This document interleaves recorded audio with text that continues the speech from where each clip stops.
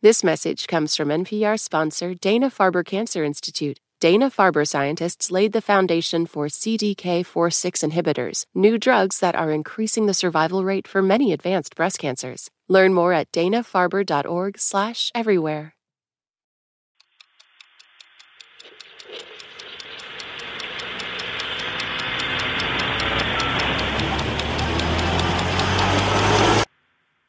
I keep thinking of this phrase I kept writing in one of my books.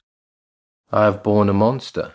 You can see it when you look out your window. People will walk past me and say, "Get a job, bum." Or when you turn on your television. The American people can remain confident in the soundness and the resilience of our financial system. It is the world that has been pulled over your eyes to blind you from the truth. I'm not a bum, I'm a human being.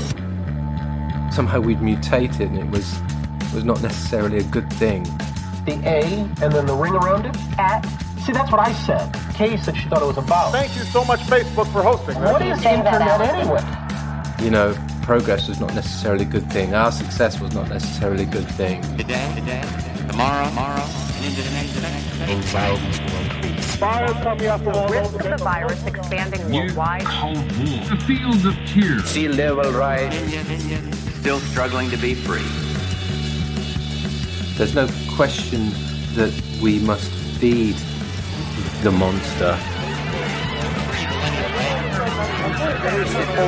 Biodiversity and food supply. Because the monster has clearly won. It's like a movie, but you can't stop it unless you wake up. You're listening to Throughline from NPR. Folks, please welcome one of our favorites, Radiohead.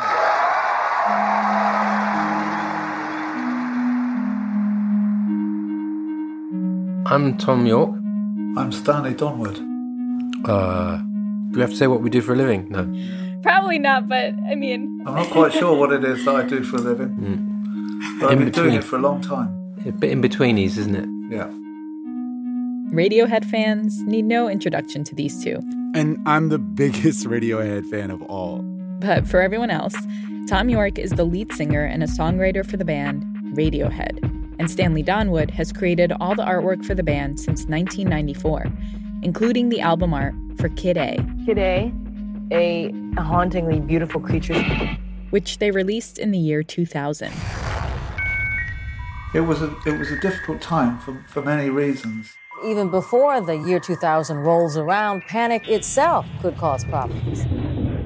The clock was going to tick over from the last day of the 20th century to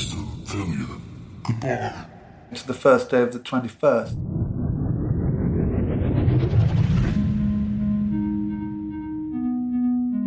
Each turning of a millennium has produced cults and strangeness and disturbances, and we were all part of that. So often on this show, we're trying to understand not only what happened in the past, but also how it felt. And this is one of those rare times when many of you listening may remember what it felt like, the turn of the millennium, the year 2000. For some, it isn't very long ago, just one generation in the past. And for others, it's an entire lifetime. Familiar, yet foreign. The sociologist Zygmunt Bauman wrote a book called Liquid Modernity that year, in which he argued that technology was advancing faster than culture could adapt to it. He said this cultural shakiness was causing people a ton of mental stress. Amid that shakiness, Radiohead created their album Kid A and its companion album Amnesiac. They, in many ways, are the band of the turn of the millennium because they captured what that moment represented, what it felt like.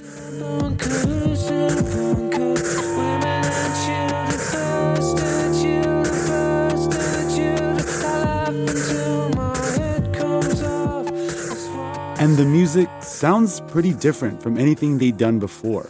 Strange, experimental, a total surprise to people expecting more songs like this. If you've heard only one Radiohead song, this is probably it. Creep. But I'm a creep. I'm a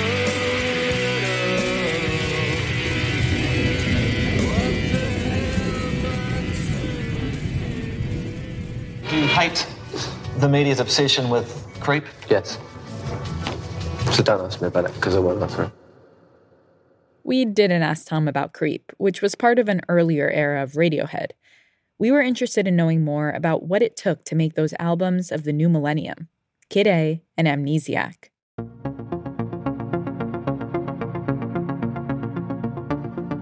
This episode of Throughline, like those albums, is a little unconventional. It's all about capturing the mood of a moment and confronting the monsters around us and within us. I'm Randa Abdelfatah. And I'm Ramteen Arablouei. Coming up, we dial back the clock to the turn of the century.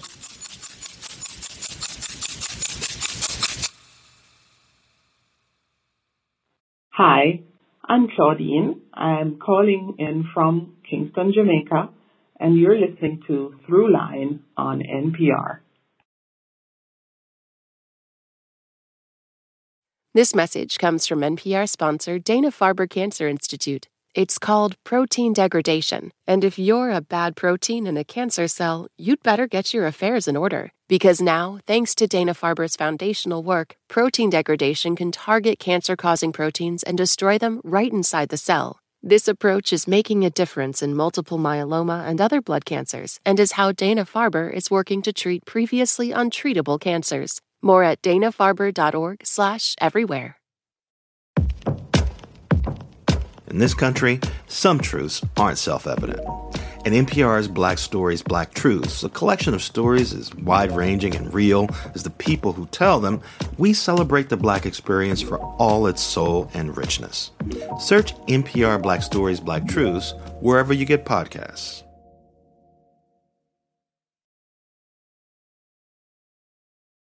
Part 1. Is this really happening?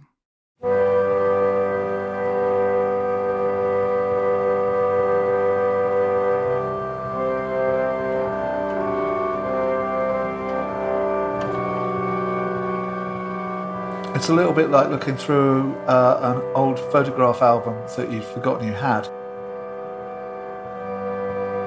But as soon as you look at it, it becomes incredibly familiar, and you can remember all of the surrounding around that album. Repeating once again our top story, Soviet President Mikhail Gorbachev has been removed from power, and there are tanks now.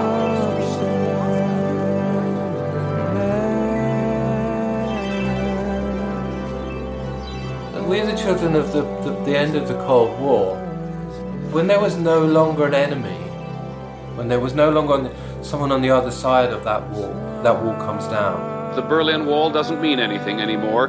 The wall that the East Germans put up in 1961 to keep its people in will now be breached by anyone who wants to leave.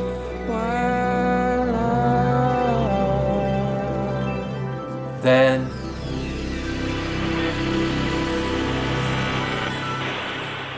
you're still left with this fear.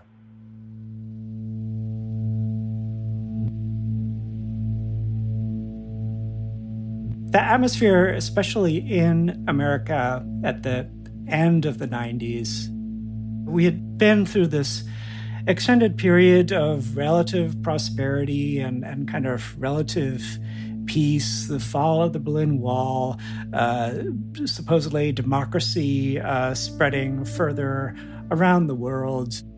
By the words we speak and the faces we show the world, we force the spring.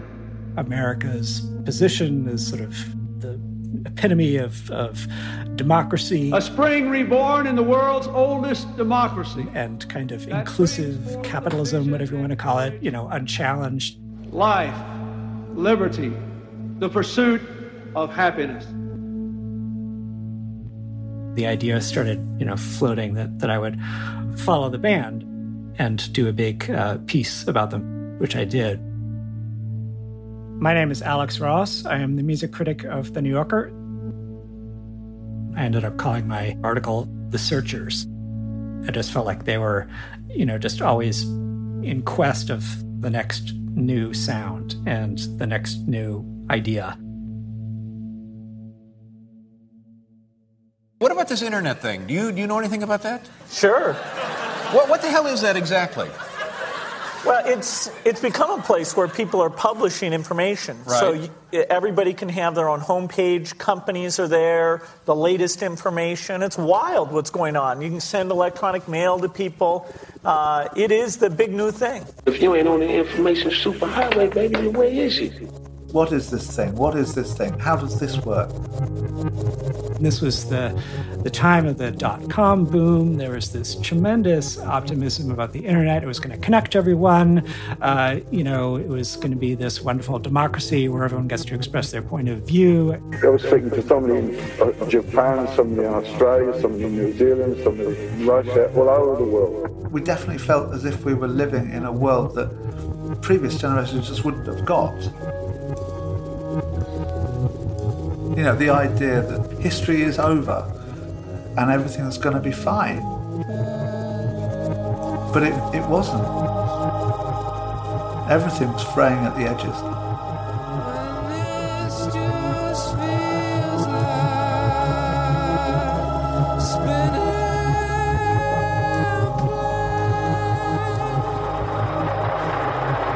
The refugees came through in 11 covered trucks. Here on these faces, these broken bodies, hard evidence of the previous day's Serb onslaught on Srebrenica. History is over. Naša zadnja poruka je bila da mi više nemamo vremena za javljanje novo. The world took a long time to realize that genocide had occurred in the Bosnian town of Srebrenica. Srebrenica was a refuge for tens of thousands of Muslims fleeing the Serbs. The Serbs decided to seize Srebrenica. This would force the Americans to bring peace to Bosnia, but only after the people here had been sacrificed. Places that had been completely stable were suddenly like rent with the worst kind of inter-ethnic violence. It was horrible. The UN, he says, they did absolutely nothing to protect us. We came there with a will to do as much as we could do, but we failed. It soon became clear that the Serbs had slaughtered thousands of Bosnian men and buried them in mass graves. Who's making these decisions and why are we not involved? Because especially our generation at that time, we were about to have children, were having children. We had some place in the hierarchy of things. We had some success, we had all these things, but at the same time, most of these important ethical decisions about how does a society look after its weakest, how does our society see itself in connection with the rest of Europe or the world or Kosovo or Africa. Every Sunday, Angelique Mukabukisi thanks God for her deliverance. She hasn't much else to thank him for. Her parents are dead. Her husband is dead. Her 2 young children are dead. Who's deciding this, and why the hell aren't they asking us? There have been massacres in plenty in the tortured history of Rwanda. But this was something different. This was genocide.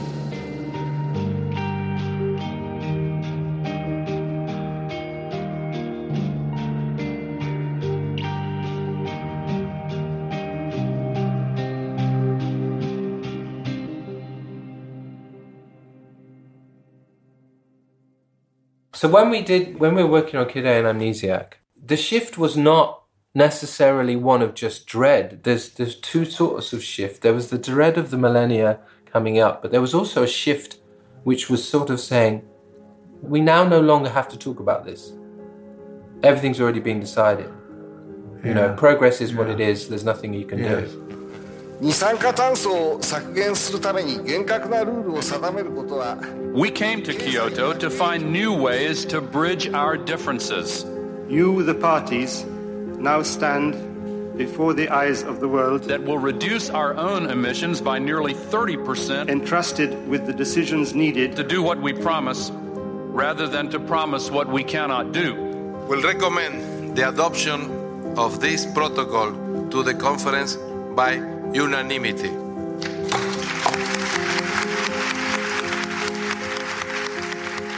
The UN climate change report was 1994. And us being us, I think we would have read that, probably. 20 years old, 30 years old, this bit of scientific research. And the craziness of people still being climate change deniers now is almost, it's unimaginable. The way I was working at the time was very much lines would go into a hat and get taken out. And when they worked, they worked.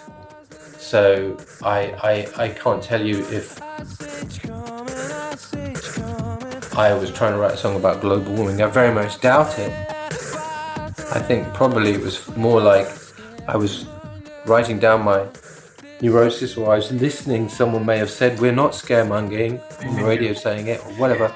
And then it gets absorbed and then comes out.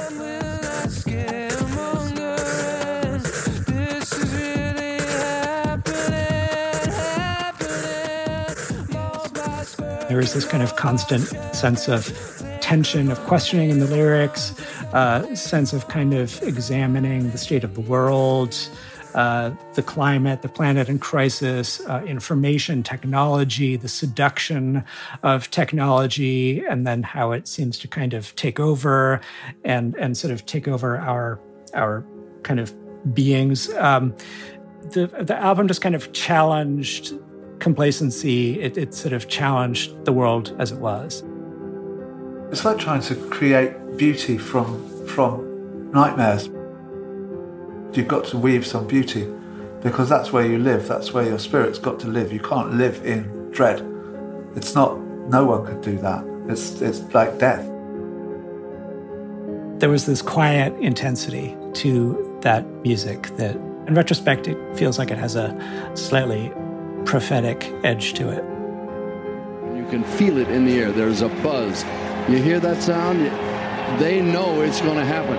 And they'll all be looking at the big ball. In 10, 9, 8, 7, 6, 5, 4, 3, 2, 1. Before we enter the new century, before Radiohead could release their prophetic albums, Kid A and Amnesiac, they had to face down fame and their own success. Because Radiohead, like our world, was teetering on the edge of a cliff, staring down into the canyon of the unknown. What would this new millennium bring? Were we barreling towards collapse or reinvention? In 1997, Radiohead released an album called OK Computer, an album that would launch them into mega stardom. But that stardom came with dread and unease.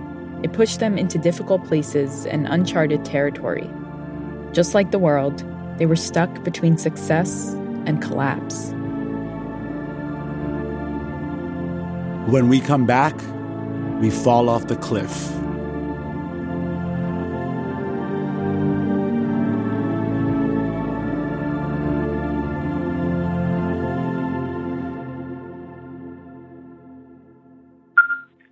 Hi, I'm Victor from Mexico City, and you're listening to Throughline from NPR.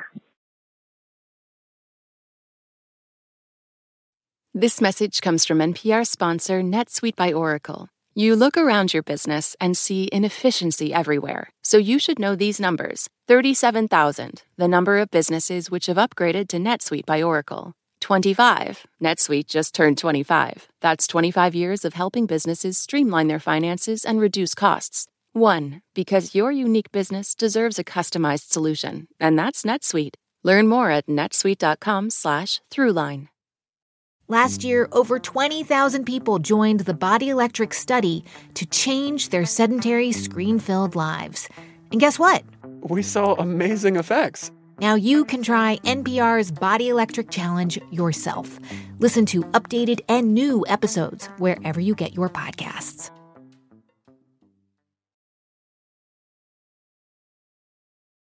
Part 2. I Might Be Wrong.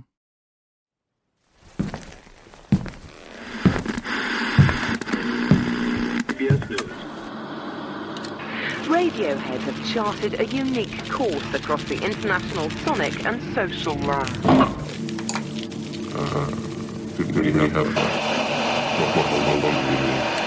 Because basically I'd find myself in a place that I didn't want to be, ended up in a place I didn't want to be. One of our favorites, Radiohead. What Radiohead? It is the one, the only Radiohead. It's like losing someone you love. For the first time since the Beatles, the band has redefined what popular music is and can be. You are one of the best bands in the world. Really? Congratulations. It's great. Every morning I get up and I think that. What we always try and do is challenge people's preconceptions of the band. They have created music without the accepted furniture of rock and roll. You were considered one of the greatest rock bands in 1997. Well, God help us if we fucking were, because being called a rock band was a bit of a nightmare, really. Why? Because it sucks. Fucking rock music sucks, man. I hate it.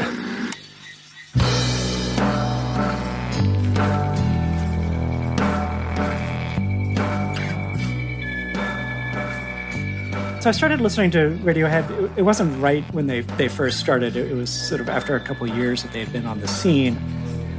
Although it was really OK Computer that I was just really thought, oh my God, this is really quite something.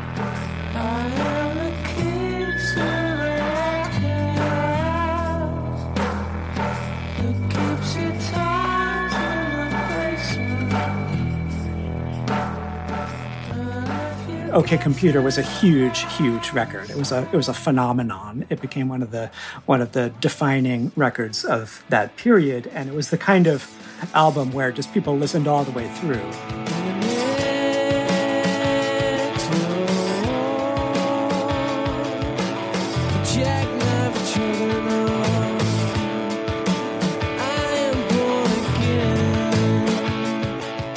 Just people became obsessed with the band and seemed to be ready to follow them wherever they were going to go. Makes you look pretty ugly.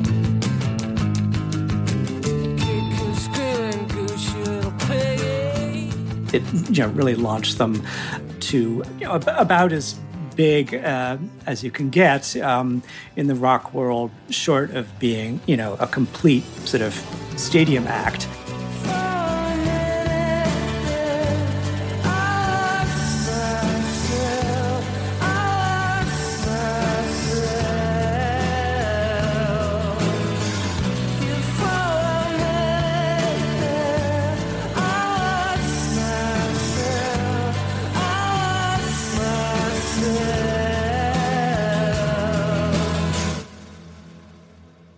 Fitter, happier, more productive, comfortable, not drinking too much, regular exercise at the gym, 3 days a week, getting on better with your... The previous record had been very successful, and I think on a lot of levels the record company would have loved another one of those. What happened when you came back from the OK Computer tour? It was a mess. Really bad mess. For quite a while. And I got asked to recreate the artwork I did for OK Computer by various people several times. We had no interest in those things. That was in some ways kind of a perverse, antagonistic position to take, but it was also the only one we could have taken, to be honest and true to ourselves. There was kind of expectations and probably disappointment at the record label when it became clear that they were not going to come up with a sort of another OK Computer. It wasn't like everybody was on board with moving off into uncharted territory, equally because it's scary. But with that, when you strike out on your own against what everyone else wants you to do, if you don't have a lot of self-confidence in the first place, then you will be riddled with doubt. Terrified. With everything you're doing. Yeah. Because you think you might be just shooting yourself in both feet. Shooting yourself in both feet. Self-sabotage. If you've had any success doing anything, really, You've definitely thought about that. You might have asked yourself, do I do the same thing that brought me attention and affirmation? Or do I push myself and try something new and risk losing the success that I've built? This was a question the members of Radiohead were actually tackling in the late 1990s. They went from a successful band to perhaps the most revered band in the world. And their album OK Computer was largely responsible for that. It was that rare combination of commercial and critical success. Yet, it had also nearly ripped the band apart. The sudden onslaught of fame, the constant touring, it all took its toll. And they had pressure on them to repeat the success of OK Computer. Remember, this was the late 1990s, and even though Napster and other illegal downloading platforms were around, the music industry was still making tons of money by selling actual records and CDs. So naturally, another Radiohead album would have meant more money. And so back to that choice for Radiohead. Try and make another OK Computer and enjoy success again, or go in a totally different direction and risk alienating the audience and potentially the bottom line. They chose the latter, riskier move. It's a decision that makes more sense when you understand where the members of the band come from.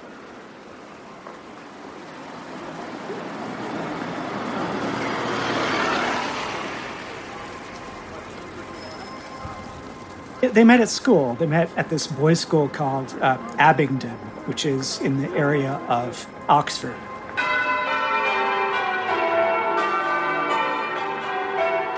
And it is not one of these super elite British public schools. Members of Radiohead, they all came from basically middle-class families. And they weren't part of, Oxford University, which is the dominant presence in the area. They were sort of townies. They were sort of outside that very, very elite, rarefied world.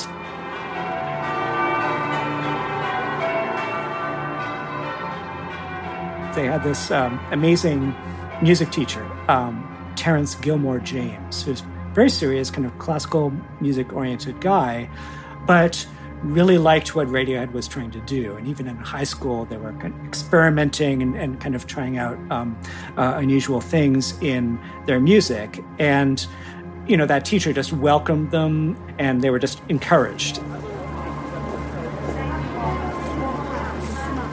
And quite rapidly, they ended up getting signed with EMI, and were launched and had their first big hit not too long after, and so it was a very rapid development from a bunch of kids just playing together in high school to becoming one of the bigger rock bands of the early 90s. There was something quite fundamental in the way that we had grown up, which I think maybe is peculiar to our sense of Britishness, that we were always taught that any success you have is because you've cheated. Any band that comes out of Britain is the social class, whether they'll admit it or not, is an important consideration.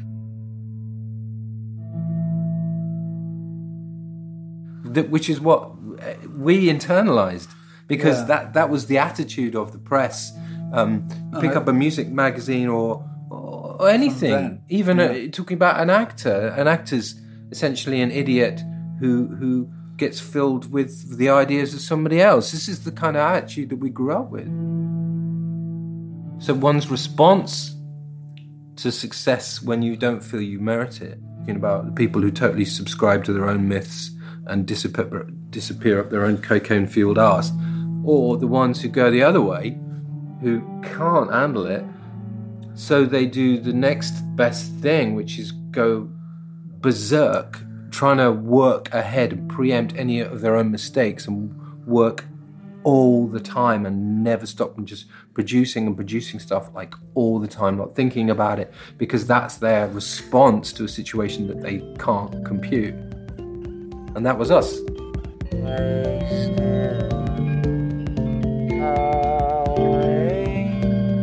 When the members of Radiohead went into the studio to record what would be the albums Kid A and Amnesiac, they knew they wanted to throw off convention. They wanted to feel free. They wanted to create something that they felt was true to where they were in their lives and where they felt they were fitting in the world. With a generous amount of class-born skepticism about the myth-building around their previous work, they worked for months in defiance of expectations. But what would this new direction be?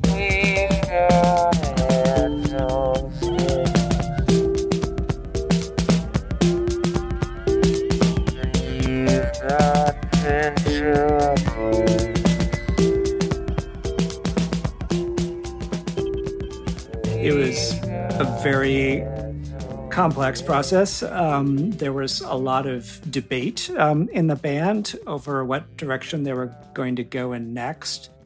So did you have to be one around? Like, there's 3 songs on Kid A with guitars on them. If I said that to you 6 months before the album was released, would you be like, oh my God, I can't do this? No, because what happened is that it's a process. What happened on Kid A was the process of everything breaking down over time. So what we basically did... I'm good at that. We reduced everything to a pile of rubble and ashes. So the debate was, are we going to go in a different direction? And obviously the different direction won out.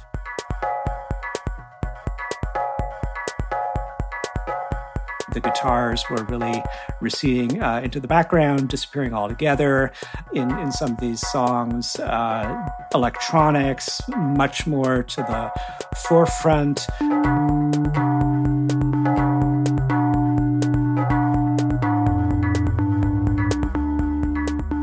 This kind of fuzzy aesthetic bordering on kind of experimental electronic music, basically.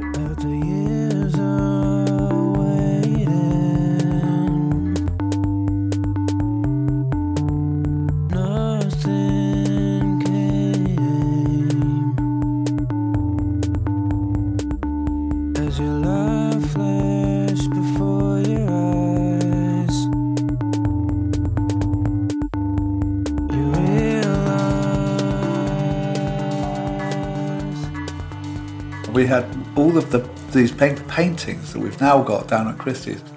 The record company, they came and picked them up from the studio, and they took them to London. I can't remember where it was, but they put them all up on the wall in this big place in London where they were having an industry playback of Kid A. No. So all of the big buyers for record shops and so on, and they were all there, and they listened to the Kid A for the first time.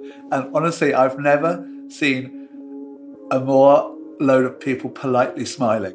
They were chewing glass, not expecting it at all. They thought they were going to get OK Computer Part 2, and they totally didn't. Radiohead have got a new album out.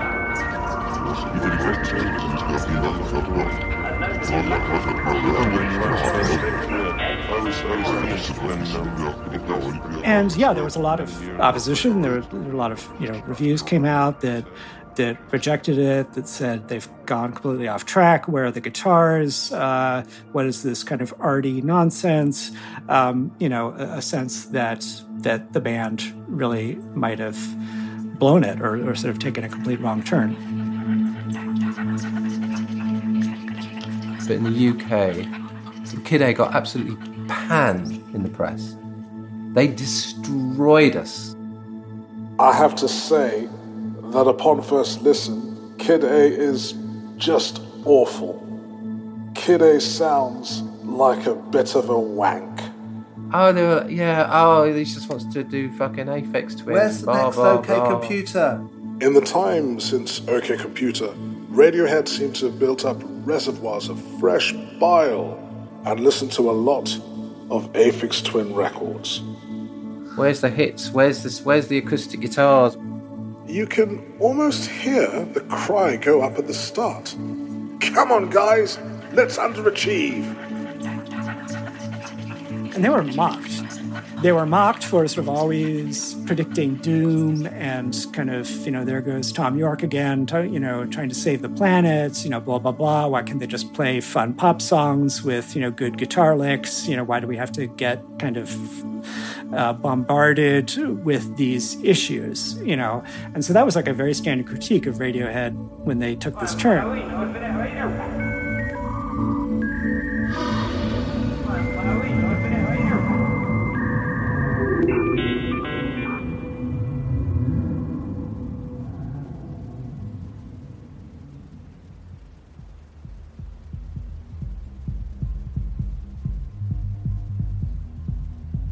And there was this moment where all these reviews had come in, and I'd never read them, so I was just sitting in a room with everybody else in the band who'd read them, and they were like stone faces, like, oh dear.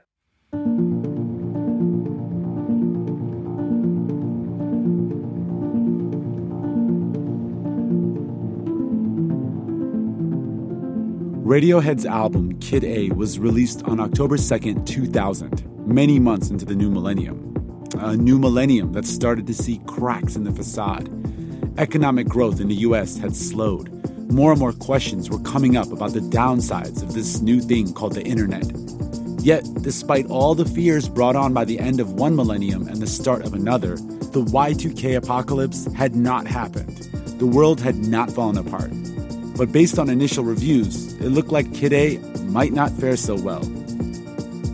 When we come back, the dread and hope of a new album and a new millennium.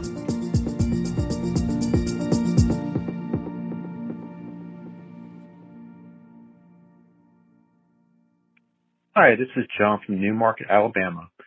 I recently discovered Throughline and don't miss an episode. I want to thank the entire team for their efforts in creating this incredible podcast. Thank you. Support for this podcast and the following message come from Macmillan Audio. Immerse yourself in the epic world of Dune. Follow along Paul's journey through the desert planet of Arrakis with this audio rendition of Frank Herbert's science fiction masterpiece, now a major motion picture. Featuring narration by a full cast, the audiobook of Dune delivers a stunning blend of adventure and mysticism, environmentalism and politics that brings a new generation to the classic series. Experience Dune wherever audiobooks are sold.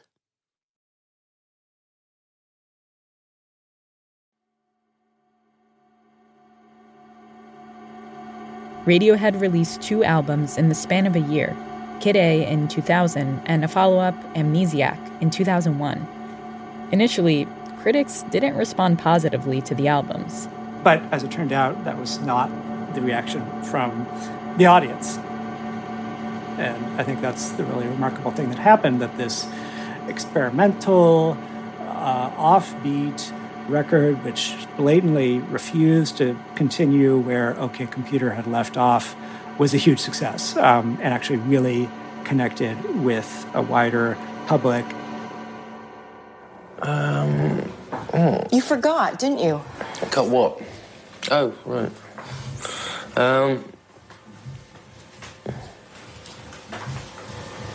What was the question again?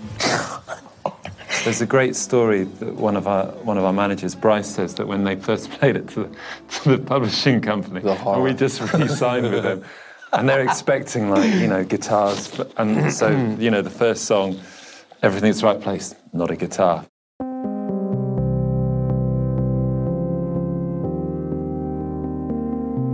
When Kid A came out, I think people found it difficult to make sort of connection, like to the music. Everything in Its Right Place is just one of my favorite songs of theirs because it's sort of lovely on the surface and it has a kind of, upbeat feeling to it, and that the message in the lyrics is also like everything is okay, but is it? You don't quite believe it as you're listening to the song. So there's like an irony.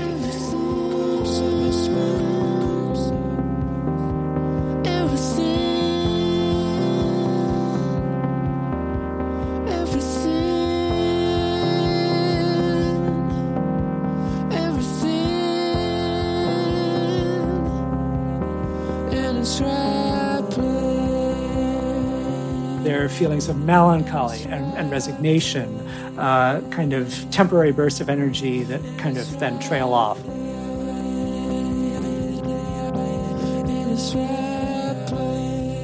It actually puts me under a spell, when those chords kick in. But this is uneasy music. It's not happy music.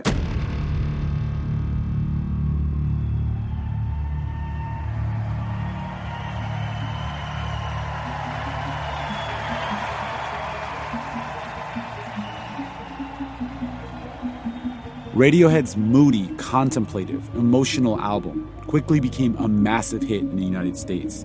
It debuted #1 on the Billboard charts and eventually sold over 1.4 million copies. The American press fawned over the album. The experience and emotions tied to listening to Kid A are like witnessing the stillborn birth of a child, while simultaneously having the opportunity to see her play in the afterlife on IMAX. Including this notoriously over-the-top review from the music website Pitchfork. It's an album of sparkling paradox.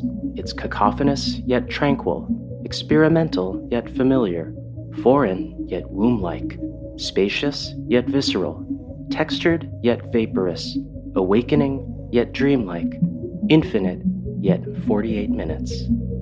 It's kind of a pretty rare case of someone working in the commercial arena, trying something new, challenging the audience, and succeeding, holding their audience, bringing their audience with them. And yeah, it just doesn't happen very often.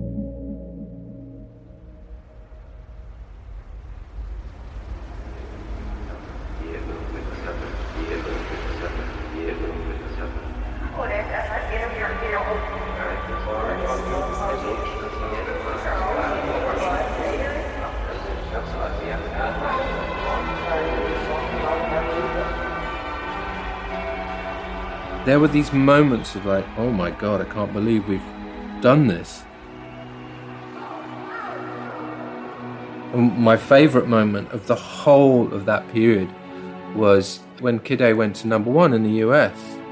Like, almost by accident, this little monster that we created was suddenly everywhere, and everyone's going, What's that doing there? And it was so exciting. I found that so exciting. I took into this lovely guy, Mr. Frick from Rolling Stone, and he's literally sitting there going, "How the hell did you do that?" It was like a once in a lifetime opportunity. Because I knew a lot of people who were in various sort of kind of electronic music subcultures, and that was the music that I was listening to before and during. And for a lot of them, they were like, "Oh, Radiohead." And for the first time I was just like, yes, that's right, yes. Because the rock and roll thing was not something that most of the people I knew responded to. And it felt like that I was doing something that they kind of like, "Oh, well, that's okay." You mean you got accepted into your mate's house? I got accepted into my mate's house, yeah. Because they made some music that sounded like Kid A.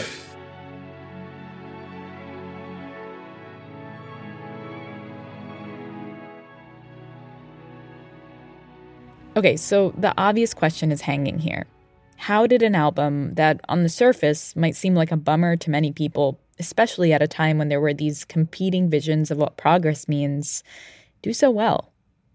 According to Alex Ross, it's because the unease that Radiohead, Tom, and Stanley were expressing with the albums was an unease many people were feeling.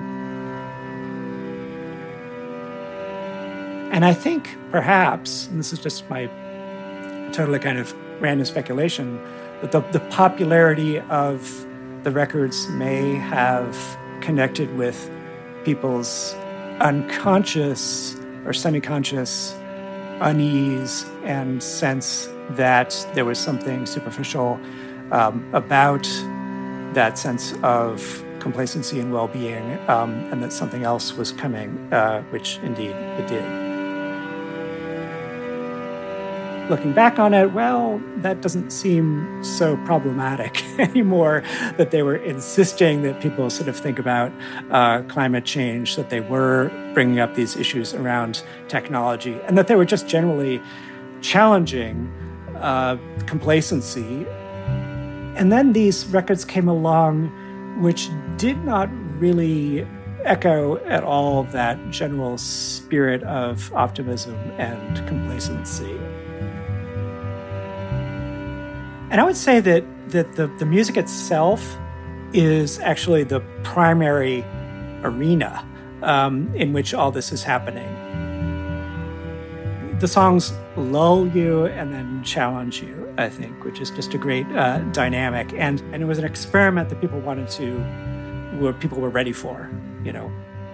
And so I kind of think of all this music as, I feel like they're premonitions of what was coming in the early 21st century and all kinds of issues and all kinds of dimensions. 9/11 was a sharp reminder that all was not well, and it has not really recovered. That, you know, that the 90s now look like some kind of almost Victorian era when everyone was just sort of dancing around and kind of smiling, but it wasn't like that for everybody.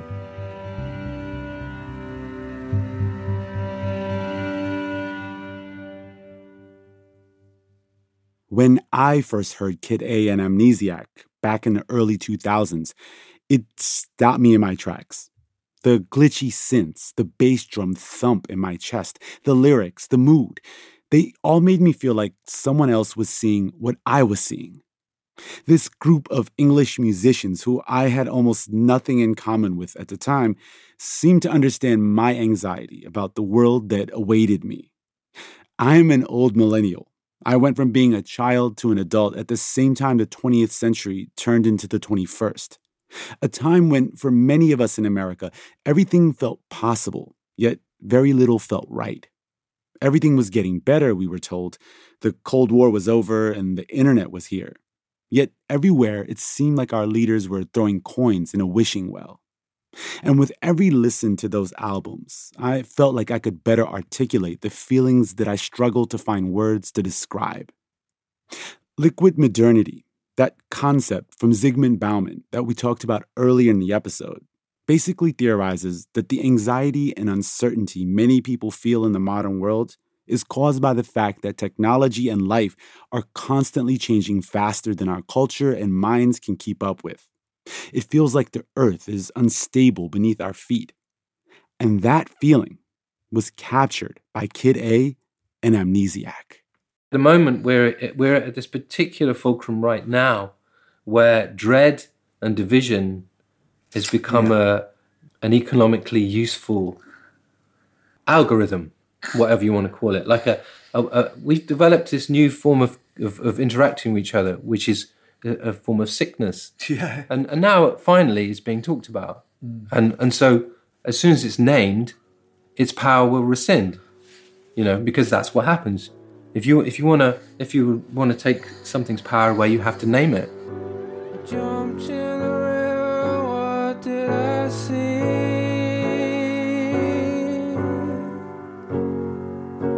Black-eyed angels swam with me.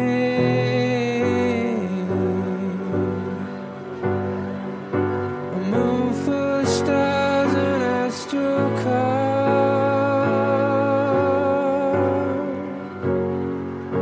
And all the figures I used to see.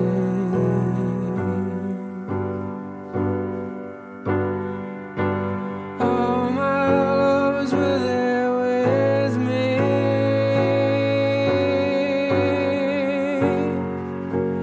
All my past and future.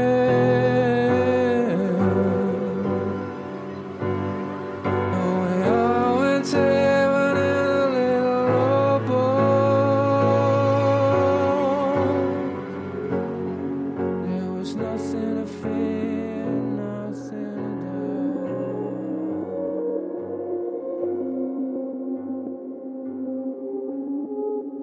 But is it enough to just name it? Who does it serve to just describe an issue and then walk away? For Thom Yorke, it isn't enough. And the process of making Kid A and Amnesiac wasn't only to put words to the angst he and his bandmates were feeling, it was about projecting another world. It was, and still is, about possibilities.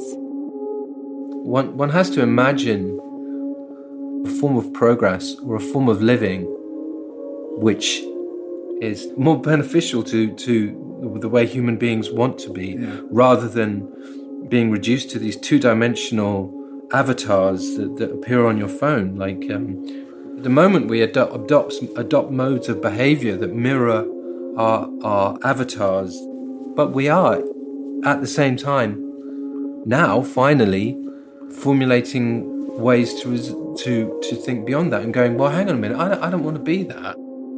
It's a challenge many of us still face. How do we find a way through the complexity of a world that feels like it's balancing on the edge of a blade and still imagine a different world for ourselves and those who come next? There's always a sense of dread, and there's always then the need to find an adaptive language to get beyond that, a way of expressing what it's going to look like in a world that's different. Yeah.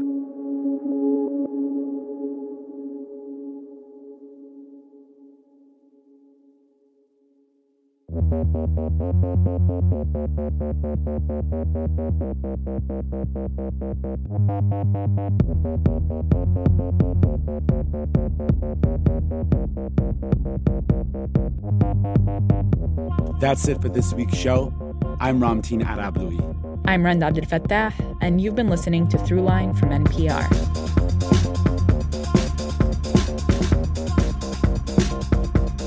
This episode was produced by me. And me, and Lawrence Wu, Lane Kaplan-Levinson, Julie Kane, Victor Ibeez, Anya Steinberg, Yolanda Sangweni. Fact-checking for this episode was done by Kevin Vogel. Thanks also to Anya Grunman, Tamar Charney, Jacob Gantz, Dawood Tyler Amin, Laura Elderi, and Farai Masika. Special thank you to XL Beggars Group and Radiohead for letting us use songs from Kid A and Amnesiac in this episode. The new reissue of the albums, called Kid Amnesia, is out now and contains a bunch of never-released-before tracks. You can find it wherever songs are sold or streaming. Other music for this episode was composed by Ramtin and his band Drop Electric, which includes Naveed Marvi, Sho Fujiwara, Anya Mizani. Also, we want your voice on our show. Send us a voicemail at 872-588-8805 with your name, where you're from, and the line, "You're listening to Throughline from NPR." And we'll get you in there. That's 872-588-8805. And finally, if you have an idea or like something you heard on the show, please write us at throughline@npr.org. Thanks for listening.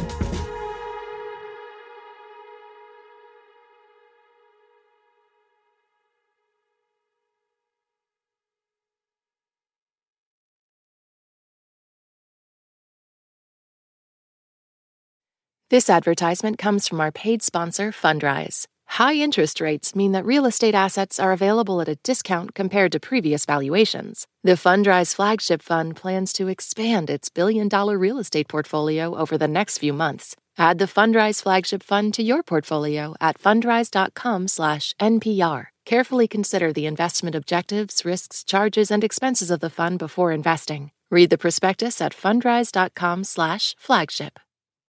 Listen to The Last Ride, the podcast investigating the disappearances of two men last seen with the same Florida sheriff's deputy. Join us for a new episode, a conversation with Marcia Williams before the 20th anniversary of her son's disappearance. It's okay for you to tell my story. You don't know who you may be talking to. That could put their finger right there. Listen to all 9 episodes of The Last Ride, part of the NPR network, wherever you get your podcasts.